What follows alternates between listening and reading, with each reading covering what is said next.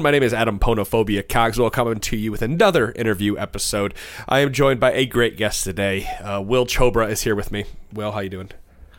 Hey, great to be here. Thanks for having me on, and excited to chat. I guess I should have called you William Cho and not Will Chobra, but I think most people know you by as Chobra, right? Yeah, well, the whole reason actually I changed it from just Chobra to Will Chobra, like all my tags was, it's a play on my name, etc. So it just flows off the tongue a little better. Oh, yeah. I've always known you as Chobra, like, forever. And again, this is kind of like a full disclosure thing, because this interview that I'm doing with you comes right after the Monty interview. And when I talked to Monty, we had talked about you, like I said, for a brief moment, and it was just kind of like the worlds collide. Chobra and I go way back. We go from the GG Chronicle days, because that's where I met him, was when he started working for GG Chronicle, thanks to Monty.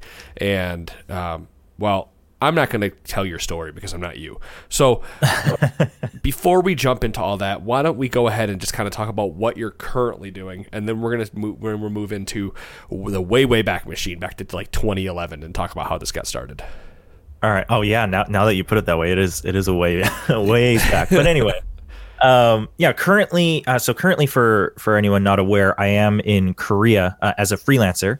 So for anyone not updated, obviously I was working at ESL for a little while in North America. I left ESL last year, and I've been freelancing since. Obviously, given my background, my freelance work, I've done events both as a commentator last year, both as a producer. I've consulted a little bit here and there.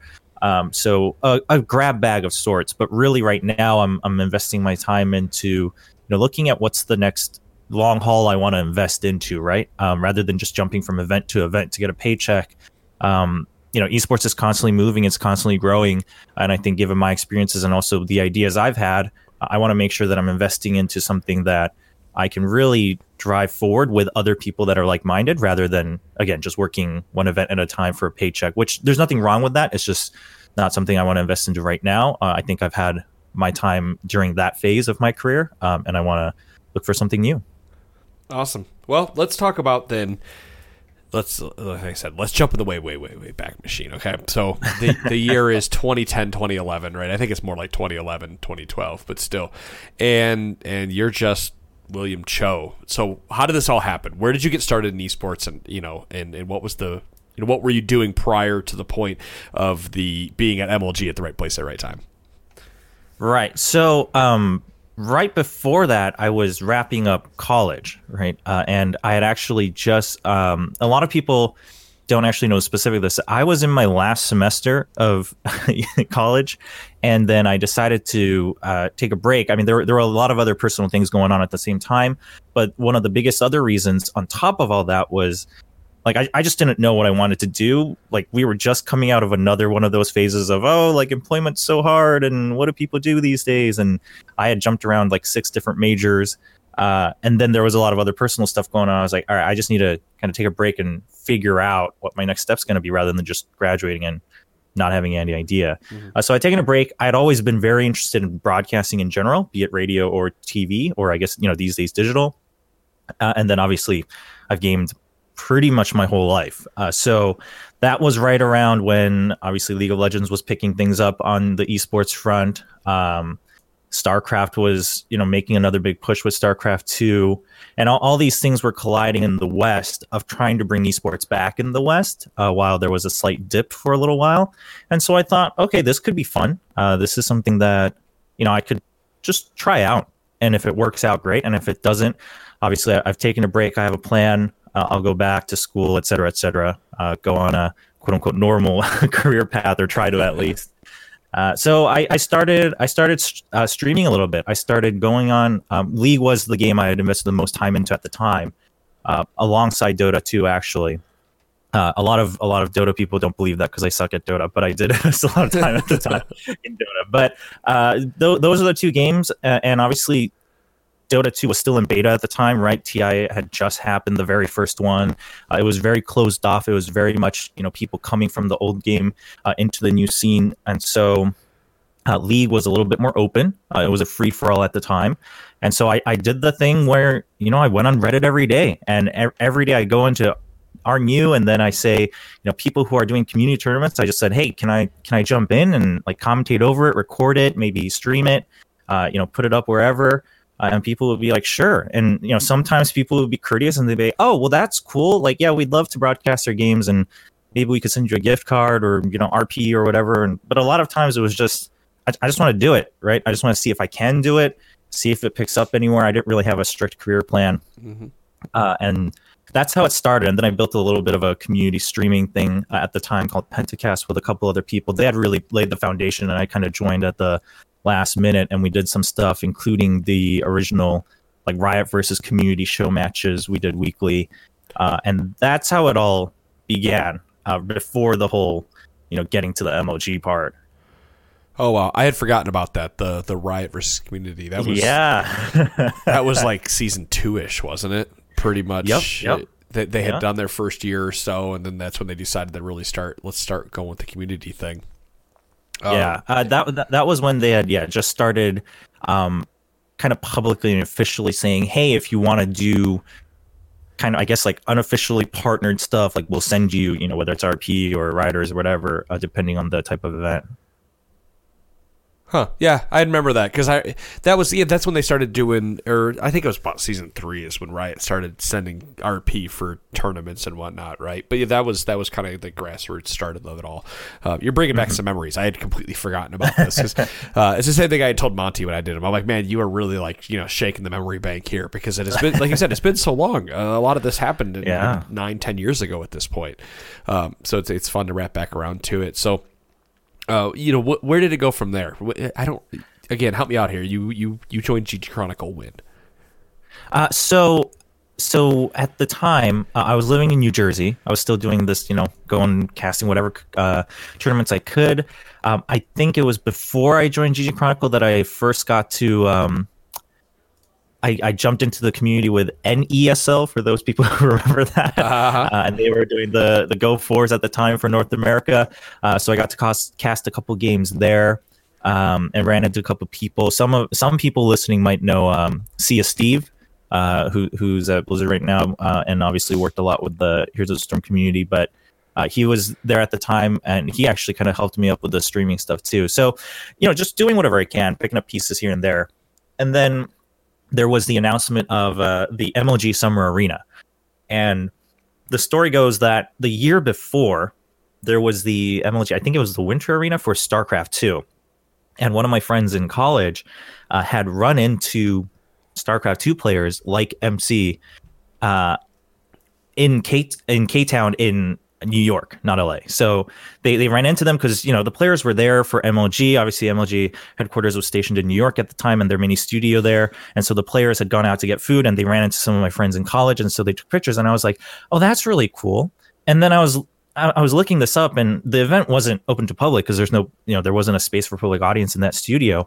But then I thought, okay, well, if I'm going to actually give this a shot, right? Whether it actually builds into a career or not, if I want to make sure I gave it my all and not have any regrets, it'd be cool to at least like run into players, right? It'd be something I can, whether it's flaunting it on social media or just for my own memory's sake, maybe even get to chat to some of these people.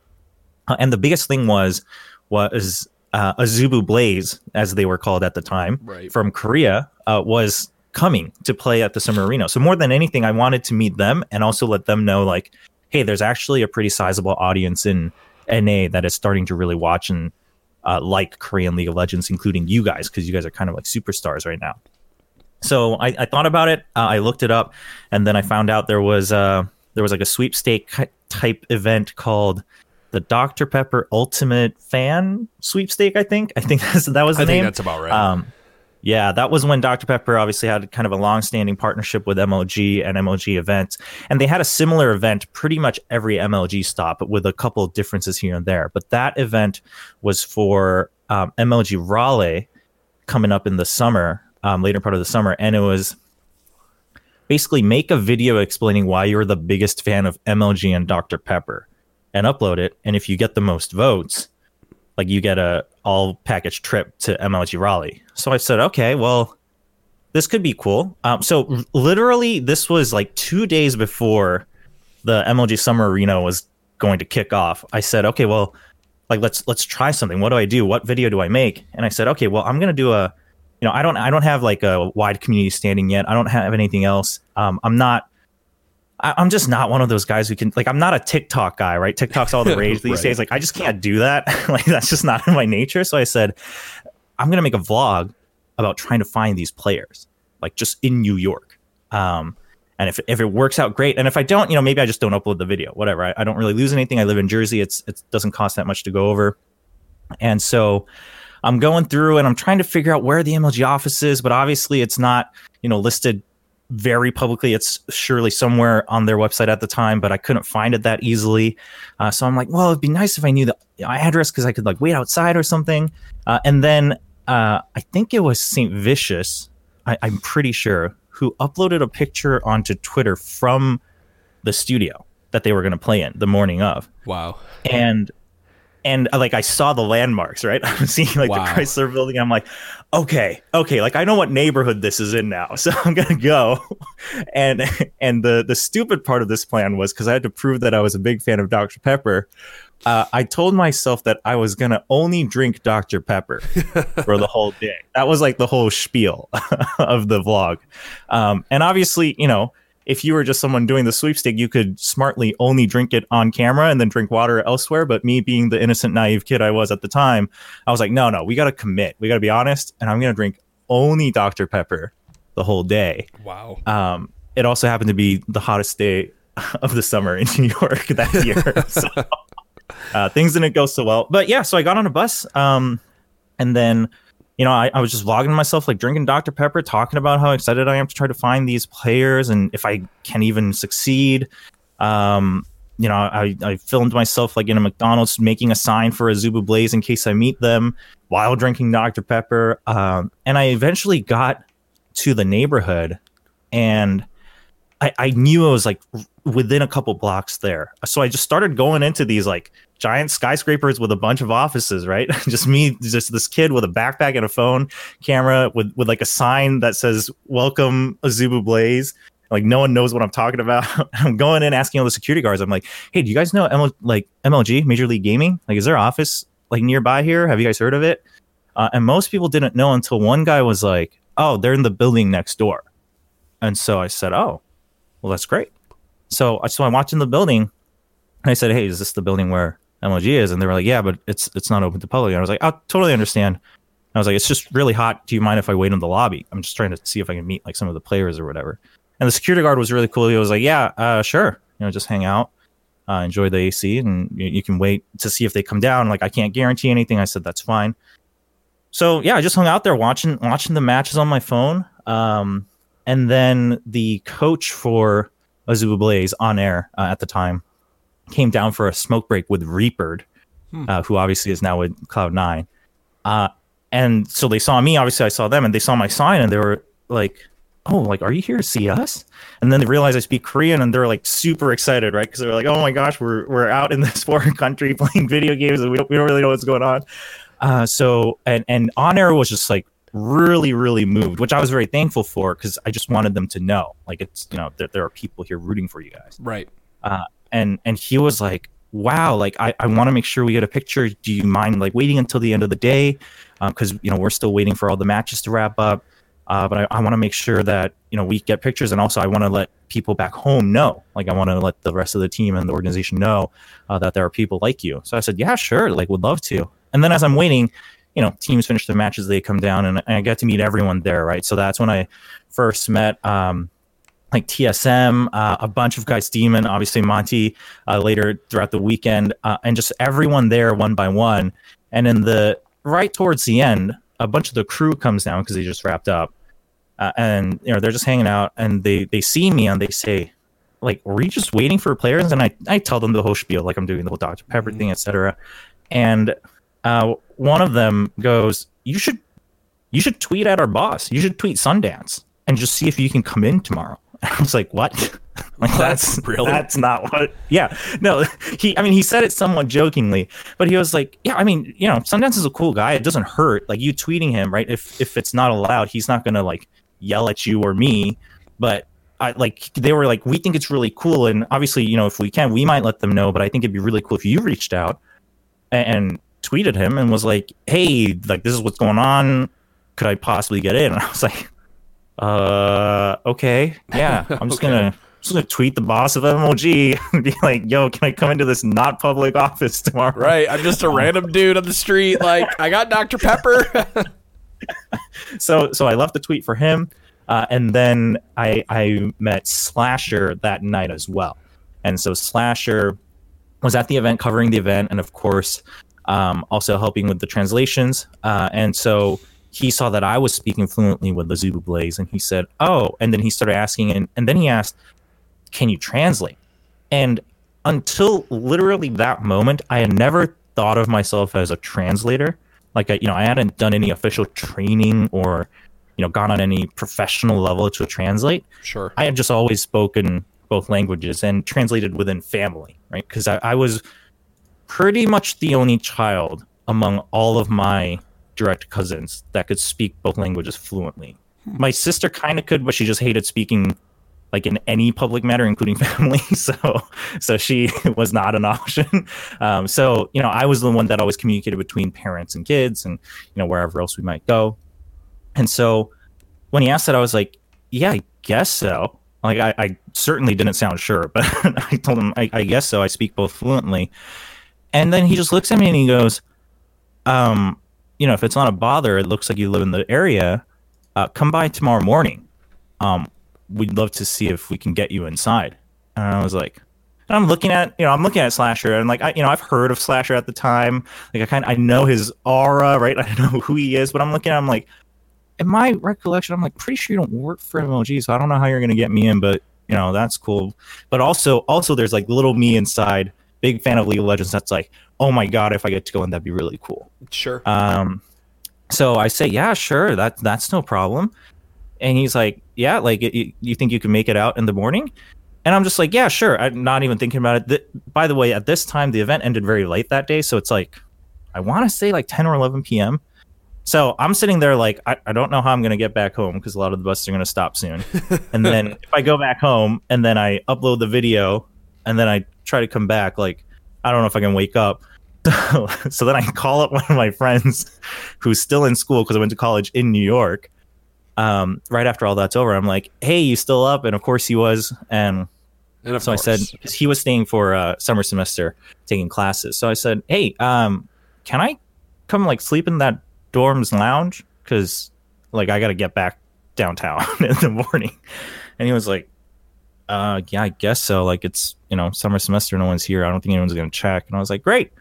So yeah, so I went over to, the dorm, edited the video, uploaded it, took a quick shower, and then I came back downtown to where the studio was.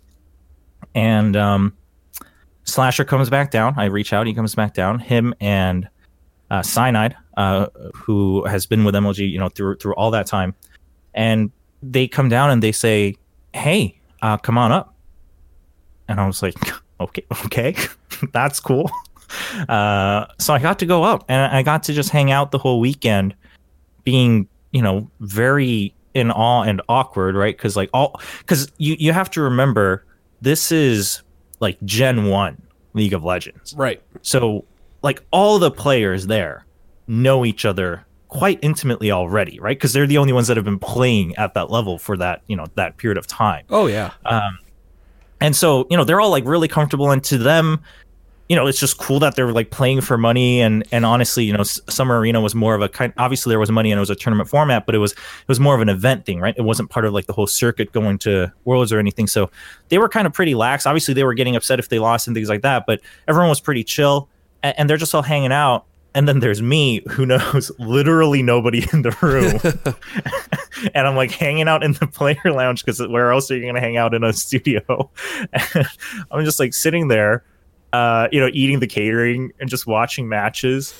And now and then, like, some of the MLG guys would like come in and ask me questions about the match, just to kind of make sure that I feel comfortable. And I talk about the game fine, but as soon as I leave, I'm just like sitting there like, I mean, this is cool, but I don't know what I'm doing here. I'm just going to sit here and enjoy it and appreciate it. So if it's any consolation for that, before you continue, years ago, I stopped over at Riot Studios and, went to one of the LCS games at the time. when it was LCS, and pretty much the same thing, right? Like I got a press pass, but I jumped in. I'm sitting there with all these guys. He's super. I mean, like Travis Grafford's there, and all these like guys there. And they have this amazing equipment, and I'm there with like a video camera that I found in my basement, and I'm just like, hey. They're like, oh, I'm gonna go interview this dude, and I'm like, I just want. Can I interview? It was Darshan at the time. Can I interview Darshan? Yeah. Right? You know, like no. So I feel I completely get where you're coming from here. Small fish, big pond. Yeah, pretty much. I mean, as much as in my head I was like, hey, I'm gonna give this career path my all and see where it goes. At the same time, I was like, this was not the speed at which I thought it would pick up. And you went from 0 to 100 like overnight, just poof, right there. Yeah, right? And I'm sick because just the night before I'm filming this fan video for a sweepstake to go watch an event. And you know what I mean? Dr. Pepper, right? Yeah, drinking Dr. Pepper, and then I'm hanging out, and for all the people that are scared of going to events, even if it's just like conventions and hanging out and networking, everyone goes through that. Where I was sitting in that room and I was like, I don't belong here. As much as I want to, and as much as I enjoy being there and the event and everything, all I could think about was I don't belong here, and therefore, because I'm sitting there, I'm looking at Reggie, and I'm like, how do I even open a conversation with this guy, right? Because we're just on two completely different worlds. Not that he was like looking down at me, but just just the nature. Again, I'm someone who was a fan of the game, who's doing like community stuff without a strict career plan, just a bit of a vision. And this guy's someone who's been playing now professionally for, I guess at that time, like a year or so, built a team, starting to build an organization. Built a gaming house. Like, they were the biggest streaming people ever, right? Like the Bro House. Right. Yeah. And so, like, how do I even, and then on top of that, technically I'm not supposed to be there, right? It was a very exception case where they allowed it because of what they saw the day before. And MLG allowed it because they were very impressed that I was a fan just of like the game and esports. But again, the teams and players had nothing to do with that. So I just sat there and I was like, I can't. Like, what do I even say, right? And if I want to talk about the game, I've obviously been doing my research and studying and analysis, but they don't know that. And obviously we come from, again, two different angles about the game as well. So I just sat there pretty much in silence for the next 2 days, except for when they needed translations off camera. So because I had joined in as a fan and the paperwork wasn't there, et cetera, they couldn't ask me to, and obviously I wasn't vetted, so they couldn't ask me to translate on camera right away. But for anything off camera, they would reach out, and the players obviously I think just were like, oh, like he's just like a fan, and we had talked the day before, and the coach was just all just in love with the fact that I was there. So I helped them off camera, and then when the event ended, obviously I'd been talking to these guys and I was helping them do like their paperwork. The Azuba Blaze won the event, so their paperwork for like the prize money and everything, and that's when Monty reached out, Monty and Optimus Tom, and they were like, yeah, so you're like fluent, and they just asked me a couple questions, and Monty was just like, do you have any interest in writing? And I was like, yeah, I'd love to. I mean, again, this was another moment where I was like, I've never thought about becoming any type of writer as a career, but I would like to think that I can write okay, and if I have a little bit of help on the editing front, and obviously when it comes to the content I could do, and I think that's what Monty had in mind as well from the get-go, is obviously I could bring in the content from Korea, because at the time it still just wasn't that well known and it wasn't that well covered in the West. So I could whether it's reading up on Korean news articles, whether it's watching the Korean broadcast, something like that, and so Monty just said, hey, let's talk further. We got this thing going on, GG Chronicle, would love to talk to you further. And I said, yeah, that'd be great. And then that was also the day where the MLG staff asked if I would be open to translating at future events, if they had more League of Legends teams from Korea. And I said, absolutely. Here's my information. And I always have a special place in my heart for Puckett, who obviously now is freelancing, but has been a big part of Overwatch and Call of Duty throughout the years. Because so he was helping kind of organize everything for the team afterwards, and they were going to go out to dinner to celebrate the win and the end of the event with the Azuba Blaze, the MLG staff. This was like the most courage I had that weekend. I just sat there and I was like, hey, Puckett, could I join? and like help translate like along the way.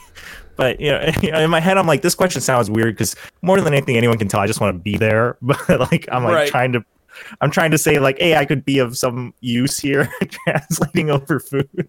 And Puckett just looks at me and he's like, yeah, of course. I mean, you've helped us like get through all of that at the end as well. Would love to have you there. And I was like, oh yeah, that's awesome.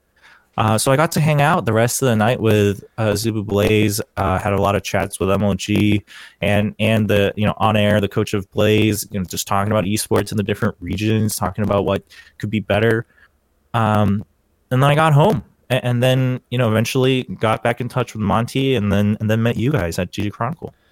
Wow. That's a hell of a story. I'll be honest with you. It's not as, I mean, it was a good thing how long it was because it was, it was very detailed and I love it. I just was not expecting that. And I'm kind of thrown back because, I asked most people like, hey, how'd you get in? Oh, I just met somebody and he was like, hey, do you want to try? And I was like, sure. That was the end of the story, right? It's like 30 seconds. I mean, for me, so I still have the poster I made for a Zubu Blaze. Oh, no kidding. I keep it with me. Yeah, every time I move, obviously I've moved a lot since then. And every time I move, I make sure that's one thing I keep. It's like all tattered and worn and ripped in places, but I keep it because like that was just such a crazy weekend. And also to remind myself of how it all came to be, right? Both of where I used to be within this whole realm, how I used to view it, and also just how fortunate I was to me. And it's also just a special memory with Zubu Blaze specifically. And so I always carry it with me. Every time I move, it's in my room. And I always look at it and think, this is crazy. It's crazy. And I was very fortunate. I was definitely, luck was on my side for sure that weekend. For sure. Now, do you feel, before we get into more of what you're doing, whatnot, as I mentioned to you prior to this, a lot of this podcast is to help people have an understanding of what they should potentially do. Now, I know your story is 10 years old or so. It's a little different because the scene is right. But do you feel a lot of breaking in this industry is right place, right time, or do you have any kind of like words of wisdom for anybody who may be out there already slaving away and wants to jump into this industry and make some money out of it? Yeah, so I mean, obviously, right place, right time is still going to be very important. And I think more so, I think for any entertainment industry, that stands true, right? No matter how big it gets, there's just at the end of the day, entertainment industry, unless you're looking at one of the behind the scenes positions, if you want to kind of be in the front lines, whether it's movies, whether it's esports, whatever it might be, you got to treat it as if it's, for instance, like a professional sport, right? At the end of the day, it's like the top certain percent that makes it, and it's not all based on skill, right? It's based on right time, right networking, right place, and maybe even just like right cultural shift, right? So there's a lot to consider there. But like you said, my story's 10 years old. While things like that can still happen, there are just so many other opportunities these days. So I think about two events that I went through. From a different perspective, actually, from the point of hiring someone that I think could help people. So one is, this is actually a story of Jump, Bill Carter. Some of you guys might know him as a host. He's been doing a lot of stuff, especially with Apex Legends recently. But his story is he reached out to me on Twitch. So I was streaming when I was at OGN, like now and then, not regularly. And he just like jumps in. Oh, and then I had just joined ESL, right? So I just joined ESL. And so he reaches out to me on Twitch, like in my chat, and he's like writing his like life story in chat. And I'm not streaming to that many people, so he's just like spamming walls of text in my chat. And I was like, hey man, I love your enthusiasm. Listen, I'm just gonna message you and I'm gonna give you my email and just like email me because I don't want to sit here and just like do like personal consulting over a stream. Sure. So I send him an email, and then he writes me this great email. But I had just joined ESL, right? And I had been running around. Like when I first joined ESL, I was traveling basically 3 weeks out of 4 every month for events. So I look at it and I'm like, all right, this guy seems like he could do some stuff, but he has no esports experience professionally. But he's done some public speaking. Maybe he could be a good host. And so I thought about that, but then, we just had events coming up like nonstop, and we had, a lot of games that we had already been working with, like StarCraft 2, and just a moment never happened until a year, I think, after he sent that email, we had a chance to do an event For Honor. And obviously this was like a showcase release event, right? So it wasn't a professional tournament. It wasn't necessarily with, any type of background. It was just showcasing the game with celebrities and influencers. And I said, okay, like I have faith in this guy based on what he's told me. Obviously no guarantee. But I think he could be good for an event like this. So I reached back out a year later, and Bill's like, I really appreciate it. Thought you totally forgot about me. Thought you like dumped the email or whatever.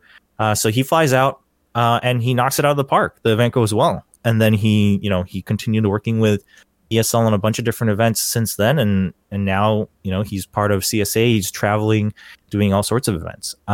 So that's one where I think reaching out, don't be annoying, obviously, right? Like, don't just like spam people nonstop on Twitter. But, we see those things about other people. Recently there was the guy who, tweeted to Nadeshot for an internship, with a video. Like that effort, even if that specific case doesn't work out. So Bill, when he messaged me on Twitch, it didn't work out at the time, right? There was no fruit from it. In fact, I actually don't think I really responded in full to him over email either. So that's on me because I was just like traveling nonstop.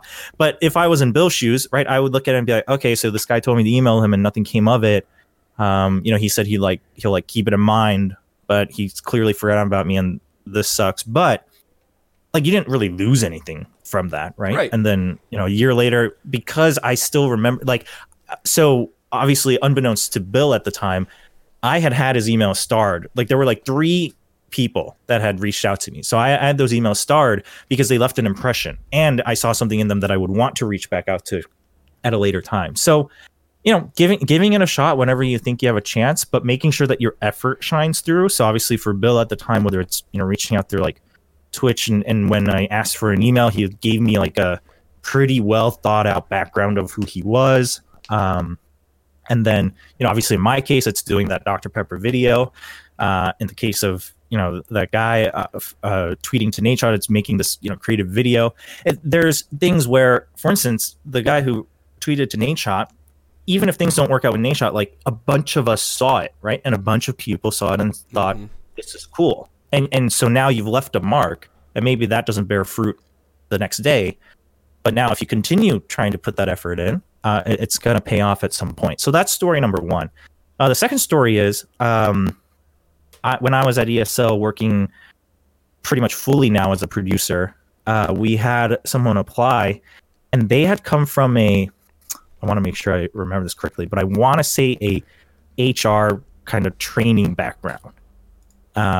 So they were working at Red Bull prior, and that was their background, but they had started dipping into some of the esports events that Red Bull had done kind of as an internal volunteer. And they applied to be a associate producer. And I was like, why? Right? In my head, I'm like, you have a pretty stable job, a very stable company. And if anything, coming in as associate producer, TSL North America at the time, you were definitely going to get a pay cut. And this isn't like your actual background. So why was the big question. And his explanation was simply that, hey, I got to experience this. This is what I want to do. I'm still young. I want to make sure, I invest my time into something that I really believe in rather than just working for, a paycheck because it seems stable at the time. Like that can be done later. And so we hired him and he started doing really well. He started working real hard at ESL, eventually got to pretty much own his own product as a producer at ESL, and then has moved on since to other ventures still within esports production. But the reason I tell that story is, again, when he started, at Red Bull, he wasn't, and his majors were in like business. I forget the exact specific, but basically the business field, right, in terms of education. So, clearly he wasn't thinking about production in esports, if anything at all. But he got into a company that he still enjoyed the content they produced and everything else they were working on, and got to eventually indirectly experience that, and then A, discover what he liked, but B, also now find a network that can get him into that field, right, and experiences that can get him into that field. And so when people, this specifically goes to people who are like, hey, I want to try being part of production, or I want to work at these events, I want to be part of these events or broadcasts. And most people they only know about what they see on their own screen. So you're looking at the commentators, you're looking at the producers, you're looking at the cameramen.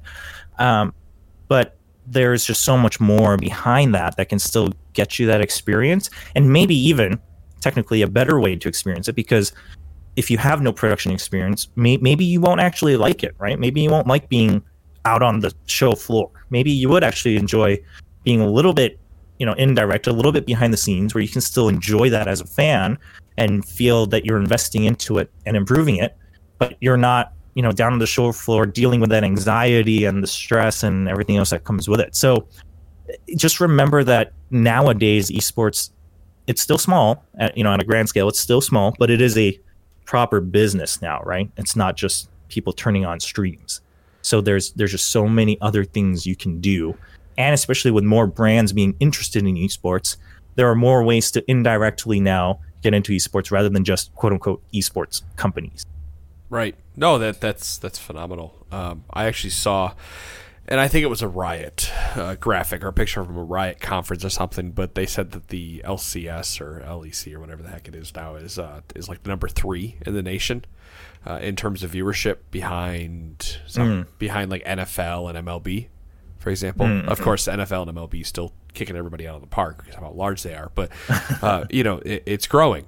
And it's got an audience, and people are definitely watching and listening and paying attention to it, as we've obviously seen with some of the money being thrown back in esports, right? So I've always loved the idea of being able to be behind the scenes and help behind the scenes. There's a lot of people that make these shows run. So I'm going to use that as a transition to move into your OGN time a little bit. And because I know that you went over to Korea, and you are still in Korea, and you worked for OGN a bit. Can we talk about that experience? I'm assuming a lot of that came from Monty going over there, right? Well, yeah, forever thankful to Monty for sure, because there was just like this natural progression where, so obviously Monty had been commentating, and then he started commentating regularly for MLG as they were doing a bunch of their League of Legends content, right around season 2 Worlds, before and after, and then he obviously got the offer from OGN, and he moves on. But because of the work I had been doing, both through GG Chronicle and elsewhere, and also having chances to work closely with Tom, Monty also gave in a rec and saying, hey, if you guys want someone, I think Chobra could really fill in those shoes. So I got to start casting at MLG. That was when MLG was running like that qualifier for the first like official LCS. So I got to cast that with Optimus Tom.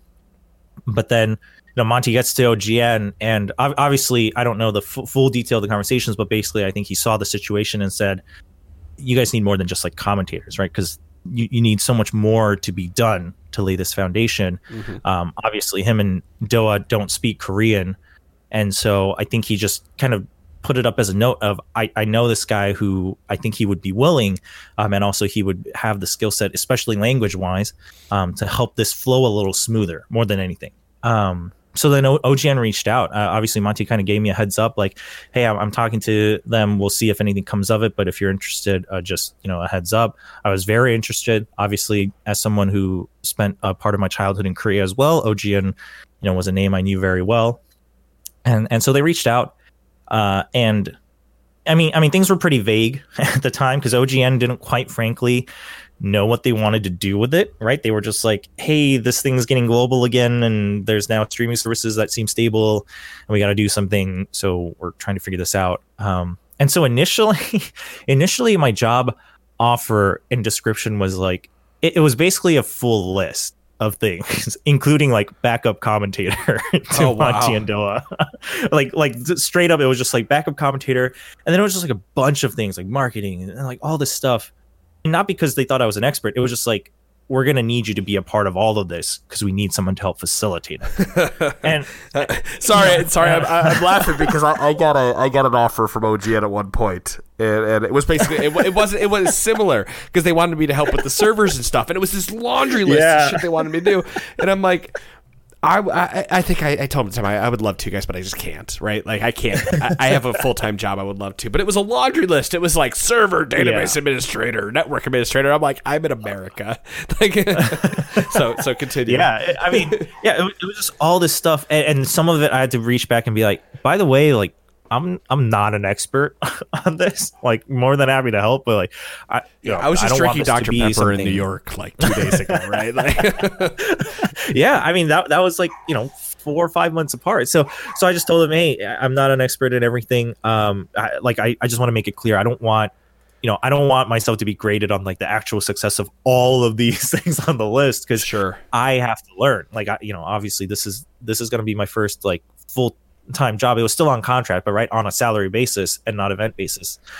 So we made that clear, and they said great. They're like, I was like, when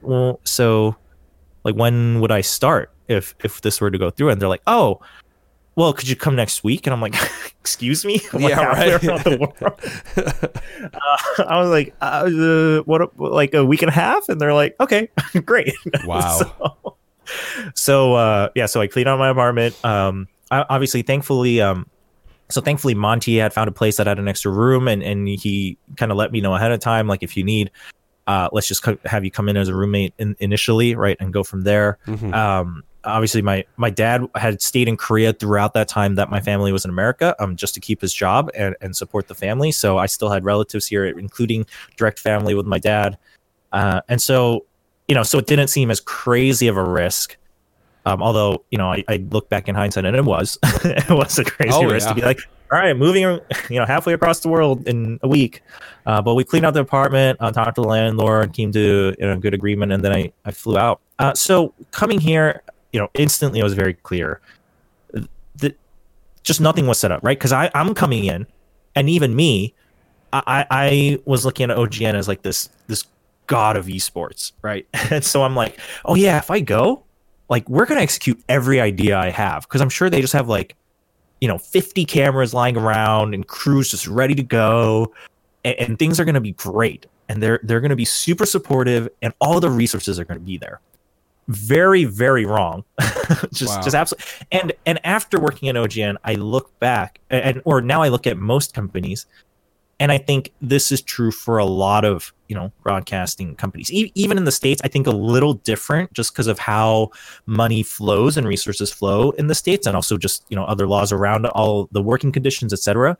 But especially in Asia, and this isn't just with the esports, because I look at, for instance, like certain variety shows these days in Korea, and sometimes they'll put in like bad B-roll, and they'll just be like, oh yeah, we just didn't have the money for this one. And they'll just like move on to the next scene. So to me, it was a very shocking moment of, and it was also a very, I think, eye-opening moment of, oh, this is production. It's making it look better than it is. Okay. And so, because I remember, like, within the first month, we had this grand meeting with the marketing team, the global business team, and the marketing team. We got in, and they were like, all right, we asked Chobra to come in with a bunch of content ideas, so that we can grow the global audience. And so we're going to go through these today. And I had like a page and a half of content ideas, just title wise, right? And then I broke all of them down for a couple hours. And then at the end, the conclusion was like, we can't do any of these, because and a lot of times I'd be like, oh yeah, but this just requires like 2 cameras in my my head, especially at the time. Production quality for digital content wasn't as high as it is now. So I said, I think we could do this a little cheaper. I know it's maybe not up to your standards of the official broadcast, but honestly, what's going on in the West with Twitch right now, and YouTube even back then, I think this could still hit it out, even if it's not like well produced. And they were like, yeah, but the problem is we don't have 2 cameras lying around. And I was like, what do you mean you don't have 2 cameras? You're a TV company. Like, how do you not have 2 cameras around? Right. They're like, well, we got 2 in the, we got the good ones in the studio, and then we have a couple, but like they're basically on lease, and we're like constantly paying for it. And then the teams are always going out. Obviously, OGN has a bunch of other content they had been doing aside from just the tournament, so the cameras were like always in use. And then on top of that, OGN's part of CJENM, so a lot of the equipment they use is basically on rent from the parent company.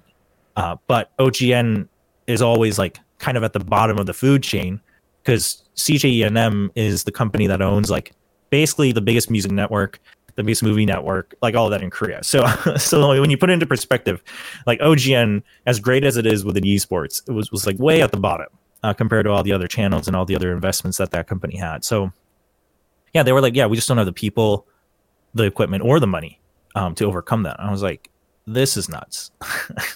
And yeah, so that was one. And then on top of that, just like this idea of like working online and digitally with a foreign audience was something they just couldn't grasp.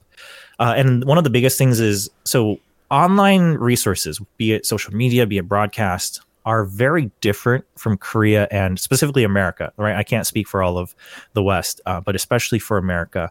Things are changing a little bit now, but I think the biggest example is, and it's an example I always give, if you look at Google, which is obviously, I would wager, the most used search engine, and then you look at Naver, which is the most used search engine in Korea, the Naver, like you go in, and you're just blasted with information, like on the landing page, right? There's like the little search bar at the top, but then there's like all these links and all these categories and news articles and ads, and it's just all there, like off the get-go. And then you go into Google and it's like, hey, put in a search, and you know what? If you're feeling spicy, click I'm feeling lucky, right? Like that's what it is.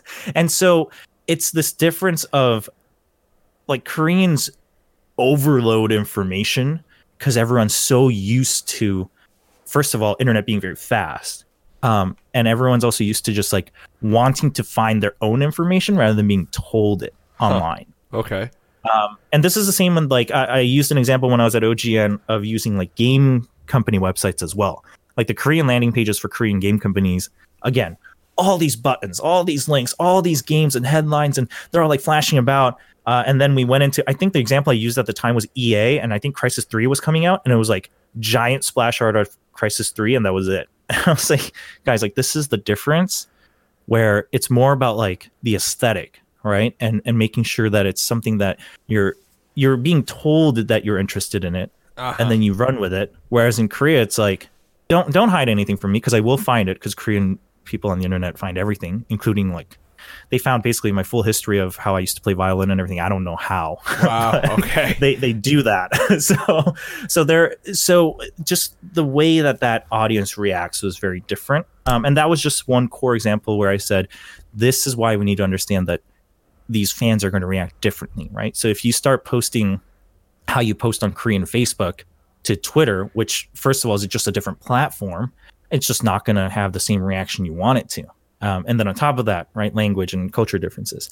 So there was a lot of educating that needed to be done, both for them and for me. Because for me, all of that was from my own experiences, right? Nothing was based on research until that time. So I just started doing my own research, and I started talking to a lot of my friends who study, whether it's the cultural differences, the linguistics, and all of that, of why is this different and how can we take advantage of it. So I was running the Twitter at the time. I was running moderation and the mod team for Twitch chat at the time. I was basically always required to be on site for all the broadcasts because obviously I had to translate the interviews, but also to communicate with Monty and Doa, with the production team, because they weren't fluent in English. And on top of that, trying to figure out how we can do this other content. And I'm part of this global business team, and I went into the office every day on top of all the studio broadcasts for the first year. So I'm just kind of being torn in all directions. And then, but later that led to, as they saw the global audience grow, the producers for instance, Champions at the time, currently LCK, asking me for input on like graphics, right? Hey, like we think this design looks cool. Do you think the foreign audience would like it too?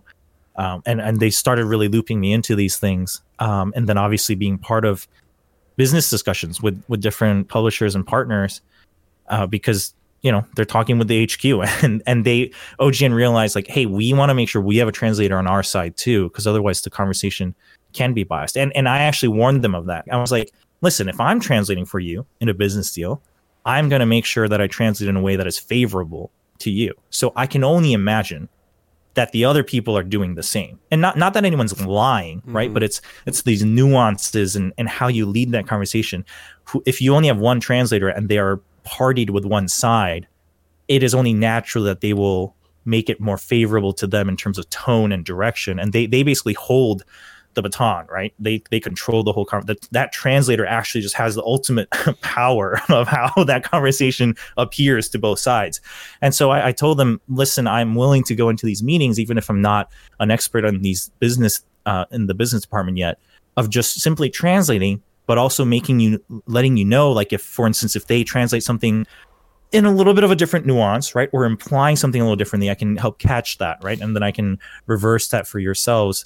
So I started going into all these meetings with, Blizzard and Riot and all of that, and it was very overwhelming. But I think at the time, again, just given my age and where I was in my career, to me it was just like, I just got to go in with that confidence. No one else is doing it, right? So I'm not saying I'm perfect, but at least I'll learn if I do it, and that's the only way I'll grow. And if I make a mistake, I'll own up to it. But if not, I'm making something happen. So I jumped into all of those. I was helping pitch like marketing ideas and sweepstakes ideas for foreign fans. Again, just like a kind of, and that's, I think, how my career started off on this weird path of always being a jack of all trades. Obviously, that's a double-edged sword, but that is kind of how it began. Wow. That's crazy to think about, because I remember watching that. Everyone was like, "That's the epitome of how this should be." OGN's production value is crazy. It's so good. It looks like a TV show, and they leased cameras. Yeah, I mean, going into the studio, and I'm sure probably Montendo and most foreign fans actually feel the same way when they first get there. When I got there, my heart's like pumping. I'm like, oh, I finally get to go into the OGN studio, and then I opened the door, and I was like, wait. This is like way smaller and way shoddier than I ever imagined it. Right. Like there's like all broken chairs like piled up in the corner that nobody ever sees. And like there's like props lying around. And I was like, what? And then I watched the broadcast like from the production room. And I'm like, no, okay, yeah, this is the same show I watched. But then I like walk outside after the show ends, and I'm like, not the same studio I watched. But OGN grew, right? You guys helped grow it, obviously. What was it? What year was it? You did it on the beach, right? Like you had like the finals. Shoot, I think that was. I want to say that was 2014. I don't think it was the first year. No, it wasn't. It was a couple years in. I remember it being, everyone's out on the beach, and that's where they're playing, or at least. It had to have been 2014. Yeah, it had to be 2014. I think 2013 was the year it was done in the soccer field. The summer finals was done in the soccer field with the rain and with the whole Faker Ryu Zed. What was that clip? I think that was the first full year that all three of us were there for OGN, and then I think the next year was the beach. Yeah, I think you're right. So. Sorry, continue. I'm not trying to. No. Yeah, I think you were wondering about kind of the growth of OGN. Yeah, obviously it grew during that time, especially with the help of League of Legends growing itself, right? And OGN doing a lot of that work in Korea. And it was the same thing with it. A lot of people within OGN and outside of OGN looked at it and said this was kind of how it was for StarCraft, right? Not that OGN was like solely responsible for StarCraft growth in Korea, especially with other leagues going on at the same time, but they played a big part, right, of making it the norm and growing it and showing what it could be. And they were doing the same for League of Legends in the beginning.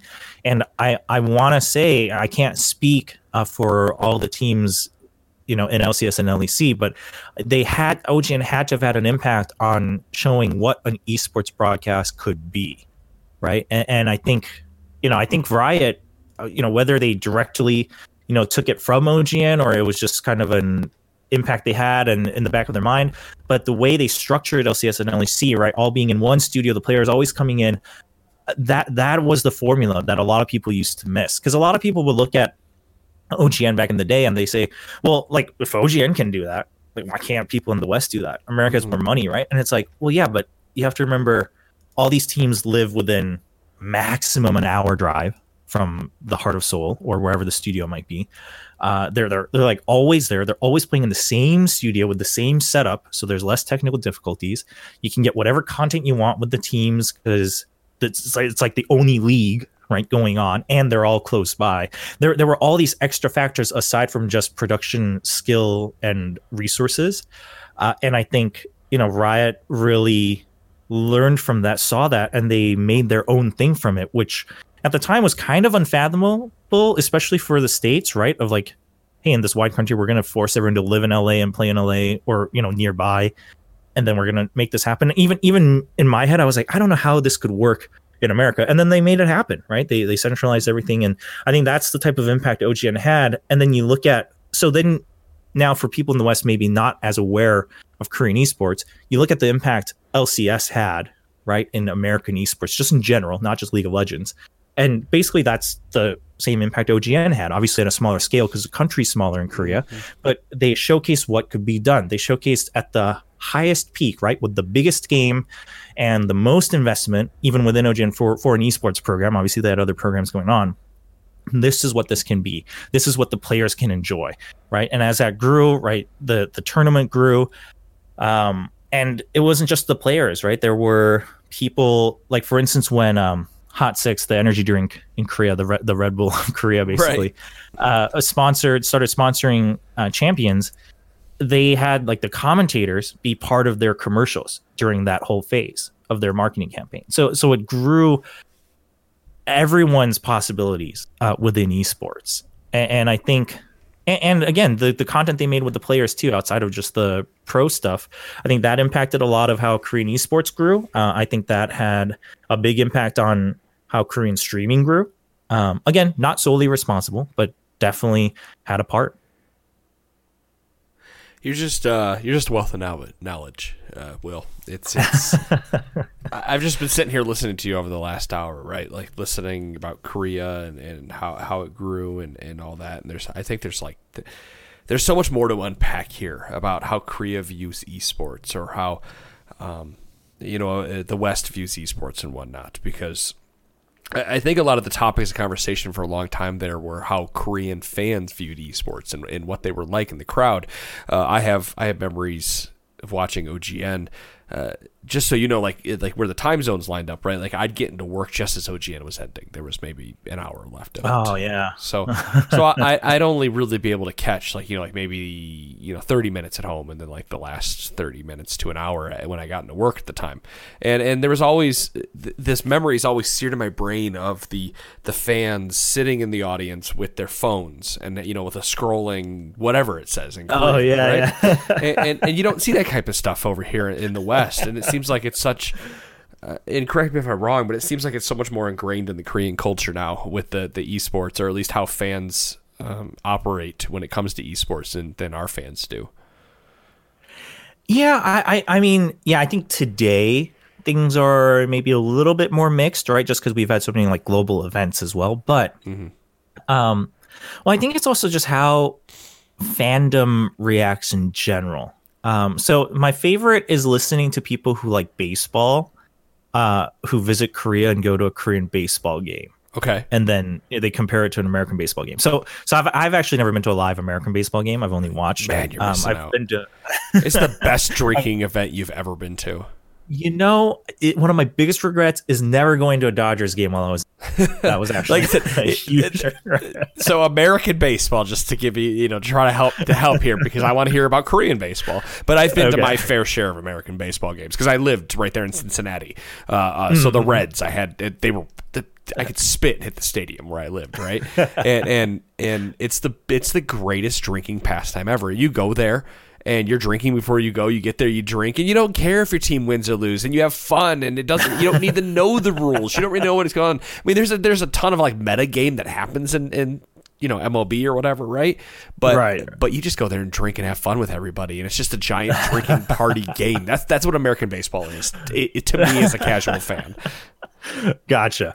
Well, I mean, Korea is definitely a huge social factor as well, but they just have like so many more like mini events going on, right? It's not just like the occasional trademark event of the stadium with like the races around the pitch or whatever. The cheering squads, like constantly they have their own routines. They have their own little mini games going on, especially because obviously baseball is a game that has a slower pace than a lot of other sports. It's like a festival within the game, right? And there's just like always something going on for you to watch and be a part of. And it's always fun to me to listen to people being like, oh, this is like a whole new way of watching baseball. Like that's often how people react. They're like, oh, there's just like so much going on. Because like you said, a lot of times in America, people view baseball as like, oh, we're going to hang out and have fun. Like it's a very kind of chill way to, oh yeah, I guess, enjoy baseball, right? It's like, oh, I'm enjoying it. Yeah, we just sit there, we talk, and then you hear the crack of the bat because, it hit the baseball, right? The bat hit the baseball, and you watch, and then you cheer, and then you go back to talking, right? Like, oh, home run, yeah, that was awesome, woo! The fireworks go off, and then we just talk until it happens again. Yeah, I mean, in Korea, and I went once as a kid, and I just remember being overwhelmed. Right, because I was like, well, I was like scared of being hit by the ball if there was a home run. Okay, but second, the every time there's downtime, the cheering squad comes up and they have like their own little routine and they're like leading the crowd and they make you do these fun little things and they have like people come up and do the dances with them, and it's just there's like entertainment always within that. And a lot of times I think well, this is actually culturally true. I don't know if this is directly correlated, but Koreans are just very impatient, like very, very impatient. So the biggest way, and this is going to be shocking to most Americans, is like you don't sign your own like credit card payments like when you go to a store. Right, the person just like signs for you because it's just quicker. Wow. Right, you give them your credit card and they swipe it, and a lot of times at restaurants, like they'll just scribble a little scribble on the little pad just to get it over with, and like no one in Korea cares. There's like no respect for credit card privacy. I was gonna say, is there no respect for privacy in Korea at all? No, there's like super respect for privacy, but credit card is just one of those things where it's like, it just has to get done. All right, we just got to move on with our lives. We paid for the food. We're getting out of here. To be fair, I love that because me, I don't. I just had an X. I'm like, I don't even care. It's X. Just get this out of my face. I get it. I love it. Well, yeah, and that's like the mentality everyone has, to the point where when I first came back to work for OGN, I had trouble because I was so used to, in the States signing my full name, and I had my own way of signing it to make sure it was me, but my name's 2 words, right? So whenever I paid and I would insist I would sign, as soon as I finished my first name, they would just click OK, and I would like never get to sign my second name, my last name, and things like that. So Koreans are just very impatient to begin. Like the culture is just like, in some ways, all this efficiency, I want to say, is probably built because of the impatience that everyone has. Okay. And I think a lot of times these events are done in a way where it's a little bit more dire to like hold people's attention than in America, right? Like the whole aspect of having a social event is still different. There are events, right? There's sports bars in Korea and other things like that. But if you're going to an event and you're paying for it, I think there's a different expectation.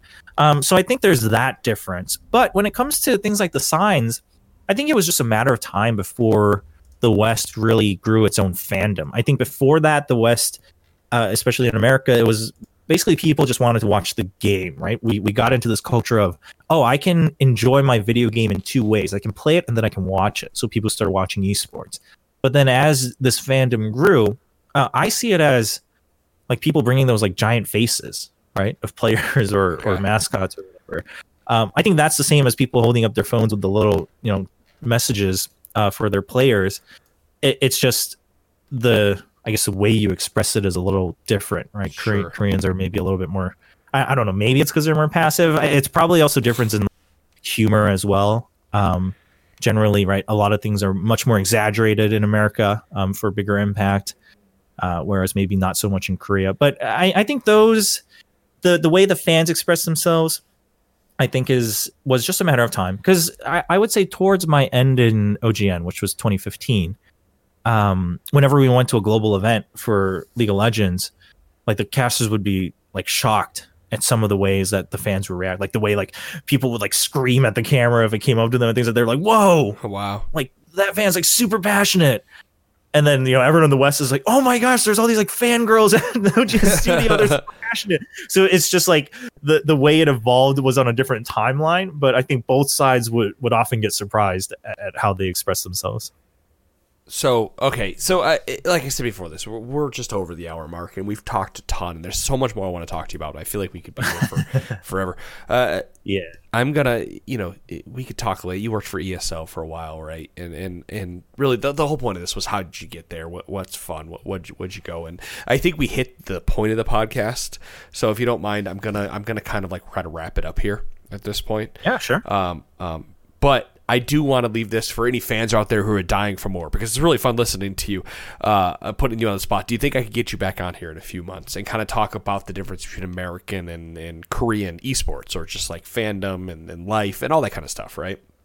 Because, absolutely. I love talking about it. Good. Good. Beautiful. Phenomenal. I think in a few months' time, 2-3 months' time, as we're looking for some extra content to throw out in this show, I think it'd be a lot of fun to get back on here and kind of, and trade cards, for lack of a better word, right? This is what American does. This is what Korea does. Let's talk about that, because I think there's a lot of merit there to have people to understand. Like you said, that the impatience thing, I didn't know that. And I'm just your normal everyday thing. And there's so much more about the culture and everything else that goes on with Korea that I think a lot of people would like to know about. You got to stop me too, because I could just talk for days, and I'm going to keep talking, right? Because coming from somebody who'd spent 600 episodes just talking and being the star of the show, I have to sit back and not let somebody else be it. So I'm getting my talking out here at the end. There you go. All right. So Will, you already talked about where can people find you if they have questions? Where can they ask them? There's so much more we could dive into here, but like I said, I'm gonna cut it off. So, give me the spiel. Sure. Obviously, kind of the most up-to-date on anything I do is going to be on Twitter, at Will Chobra. All of my socials and my stream, everything is Will Chobra. These days, I stream pretty regularly as I'm looking for the next big thing. I figure I might as well spend my downtime.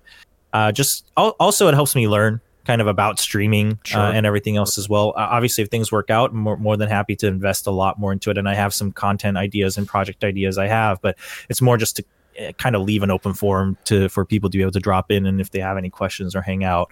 So you can find me on Twitch at Will Chobra, and then I actually kicked off my own little kind of mini podcast, actually specifically to help bridge that gap between American and Korean esports. So awesome. Kind of sharing Korean esports and gaming news, and then vice versa, called The Connection. So you can find that. I do it on Twitch Live, and then I upload it onto YouTube later. Hopefully soon I'll put it up on podcast platforms as well. But those would be the best spots. Awesome. Well, when we're done here, make sure you send me those links so I can add them in the description of the podcast.